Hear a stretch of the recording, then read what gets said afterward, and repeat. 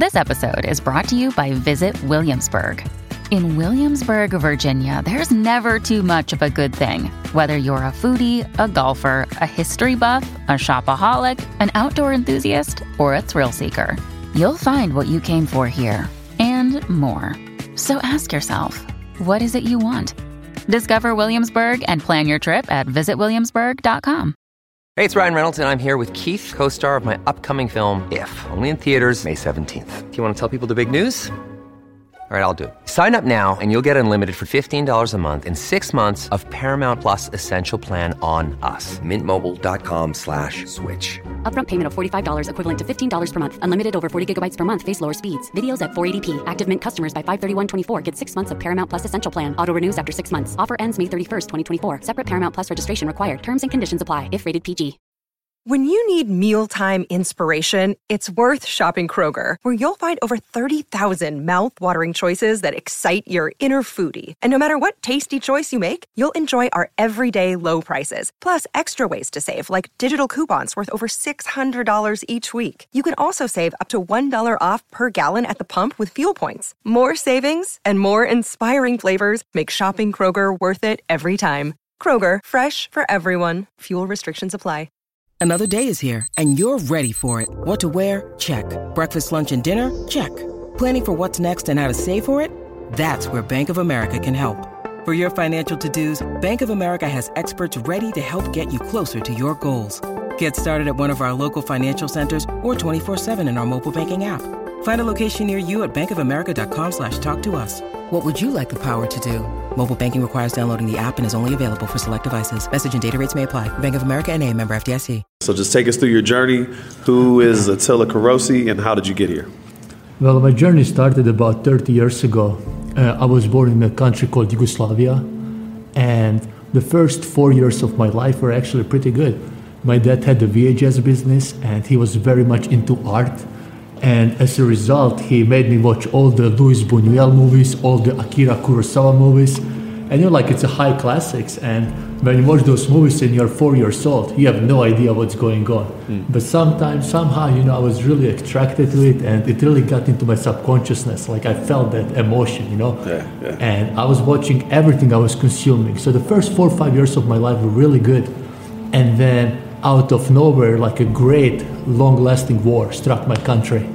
So pretty much since I was 4 until like my teenage years, I grew up in a war and in a war-torn country. I really found salvation in watching movies as I was growing up, And when I was in my late teenage years, that is when I realized that this is my calling. I want to make movies. So I was so excited about this newly found vision, not newly found vision because I was always influenced by movies, but it was so crystal clear in my mind that one day I declared to my parents, Mom, Dad, I'm gonna make movies. And they look at me and they was like, what you talking about, son? Why don't you be a doctor or a police officer or whatever? Don't talk about filmmaking, it's crazy. Sure. And it was really surprising for me because, anytime I speak about I want to be a movie maker back home, people looked at me and they responded as if I said I want to be an astronaut and fly to Mars. It's impossible. Everybody assured me, even my parents. And now I understand the reason why, because the war and the mindset they had during the war, people just want to survive. It's a practical mindset. It's a very practical mindset for them, So that is after conversing with my parents and with people, I understood for me to become a filmmaker and really pursue my dream on the grander scale, I really have to find a way how to go to America. America where people still believe in dreams. People are not afraid to dream here. But very easy for me to believe, not to lose hope, because when you grow up in war, you tend to get used to these insurmountable obstacles, impossible means nothing to you, So I was researching, what can I do? And then once I learned that US universities are offering full scholarships for prospective student athletes. And that was my idea. For me to become a filmmaker, I have to become an athlete first. So I was thinking what kind of sport can I do? And after thinking a little bit, I understood that running, I'm gonna be a runner. Because you don't need any kind of fancy equipment. You don't need coaches or crazy nutrition or whatever. as long as you're crazy enough, you can just go out and run around the forest or around the block, It's a sheer willpower. Exactly, like sheer willpower and dedication. But it's very interesting because when I set my mind that I want to be a runner, I don't like running, but you see, I understood that's my ticket to America, that's my ticket to making films. I approached my running years as if my life depends on this. It's not like I like it, I don't like it, or it's snowy, or it's like 100 degrees outside. It doesn't matter. If I want to get to a certain level in my life, which I set out myself at the time, I don't care if it's like 110 degrees. I don't care if it's like 10 degrees and snowing or rain or windy. I don't care if nobody's out there with me, no coach. I don't care. I'm going to do it and do it and do it. And as simple as that. It's as simple as that. When I got into running, I started learning about who are the best runners in the world, who are the fastest runners in like Michael Johnson, or Jeremy Warner. Like I look into their files because they were both Olympic champions in my distance. So I figured they both went to the university called Baylor in Texas, Baylor University, Waco, Texas. So, I don't have internet, so I go to an internet cafe and I find the coach's email and I read it and I write him like a very poorly constructed email on English that I never expected a response from. I told him who I am, this and that, the time I ran on 400-meter dash. Right. And he responded to me, and I have this email with me right now. He responded. It's amazing. And he said, I think you have a potential. I think you ran pretty fast times, considering you've been just running for like 6 or 7 months. And we would like to have you here in Baylor, but we just don't have enough scholarship for this year anymore.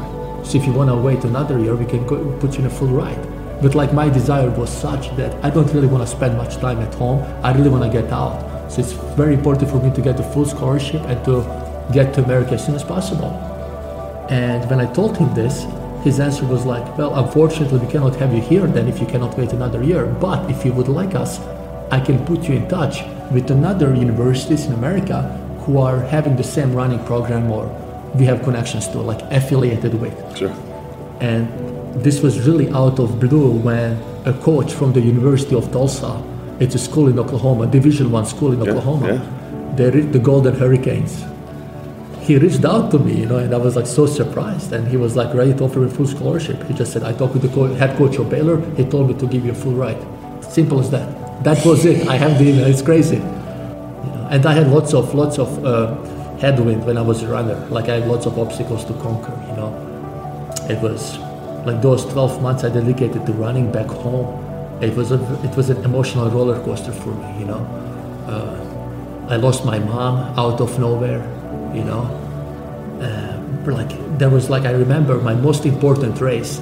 That was the decisive race, whether I'm going to get a scholarship or not. And 2 weeks before that race, I was doing jumps in a workout, and I completely twisted my ligaments on my left ankle. And I was devastated. I remember, the doctor came over, he took a look at my ankle, touched it, inspected it, whatnot. And I tell him, doctor, you have to fix me. I have 2 weeks to run. And he looks at me and says, 2 weeks. He says, if you're able to run if you're able to walk within the next 2 months, you should consider yourself lucky. That's what he told me. And it was a punch to my heart, But I remember this is the same thing when people told me I cannot go to America.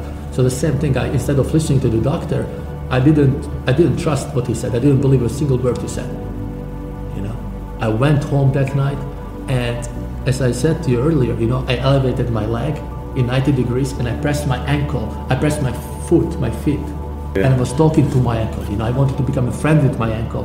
I wanted to convince my ankle, that we can do it. Like, come on, we invested so many months to this opportunity, it's not going to come again. And these people are watching at me right now. So, 2-3 days later, I start jogging. It's painful. I can jog like 2-3 minutes. Then I go home and I ice it, I massage it. Like I put lotion on it. Again, I talk to the ankle. I don't sleep, I talk to the ankle. And then, believe it or not, and again, I have this visually documented, I ran 2 weeks later. I remember it was January 27th of 2005 or 2006. 2 weeks later I ran and I won that race. It was an indoor race, but I ran and I ran a personal record. I graduated from school. I graduated as one of the top of my class. bachelor's in accounting and economics, but I didn't come to America to be an accountant and to work in office. But I was like, I didn't come here to do that. I came here to do movies. And then I was like, that's just like that. One day after my graduation, I graduated May 11th, 2011, and May 12th I was in LA. I just came to LA the next day. And I didn't know anybody in LA. Like I find a girl, I was in Tulsa, I find a girl on Craigslist, and I was like, she was looking for a roommate in Hollywood. I was like, I would like to move in with you. So she was like, okay, I can reserve you the apartment. It's one thing when I told back home to people that I want to make movies and they didn't believe it. They didn't believe it's possible. But I was really surprised because when I came to LA and I said to people, Tori, I want to make a movie. Let's make a movie, guys. Everybody was excited. I was like, let's do it. It's a good idea. But then the next day they came back to me and they asked me, well, how much money do you have? Who's your father? What kind of connections do you have? And when I said I don't have any of those, I just came to LA and nobody. They were like, forget it. Don't even bother. You're not going to make a movie. Because some people I remember some people went even as far as stating that making a movie, it's like one of the hardest and toughest things to do. Like they tell me sometimes even people like Brad Pitt can't make their own movie the way they want to because like so much things going on into making a single movie. It was surprising because I always thought in America people love to dream big and they execute on their dreams. But I was a little bit surprised, I have to tell you that, And I noticed that everybody in Starbucks or everybody, like people write on their screenplays, people talk big, people talk they know like everybody, people talk they're like so driven and so hardworking, and people talk like they know they have connections everywhere. But at the end of the day, when it's time to execute, when it's time to show that actually what you have and what you know and what you can do, unfortunately, maybe I just had bad luck, but most of the people I came across, they don't do nothing, they just talk. And this was a very big and great learning experience for me. Yeah. And that is when I decided, Tori, I don't want to be one of those people who talk. I don't.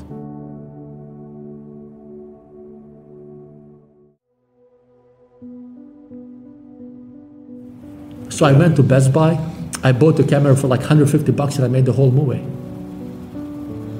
That's it, I made the whole movie. I filmed it, it was very primitive movie making. But I never made a movie before. And I wanted to edit it, but I didn't know how to edit. So I taught myself how to edit. I taught myself how to do sound design, how to do everything. And it took me some time, it took me several months, but I finished the movie and I look at the movie and that I assembled and I'm so happy. I was like, wow, this looks great. This is a great movie. I love it. I was like, wow. People are going to be blown away, but I don't want to show it to anybody. So I watched the movie again. I watched the movie the next day. For 1 week, I watched the movie every single day. After 1 week, I look at the movie that I created and I say to myself, this is a garbage. This is so bad. I cannot show this to anybody, But I learned so much from it. Just since you have such an inspiring story, what are 3 key pieces of advice you would give other people who currently have like a big dream and haven't gotten there yet or haven't started tackling it? Like what would your 3 keys be to getting on that journey? Reasons beyond understanding. I was born in a war. I'm going to turn that into my biggest advantage. I learned that everything in life is about perspectives. If war was given to me, cool, I'll make the best out of it. So I learned that the human mind, that each one of our brain is built to do wonders. Everything else is just an excuse, if you think about it. Number one thing, I think, is a vision. You have to have a clear vision. If I don't have a clear vision that I want to make a movie or what kind of movie I want to make, I'm not going to have the power to learn, to run with torn ligaments. I'm not going to have the courage to go in that neighborhood. I'm not going to have the courage to come to America by myself with no English. So vision is what helped me a lot.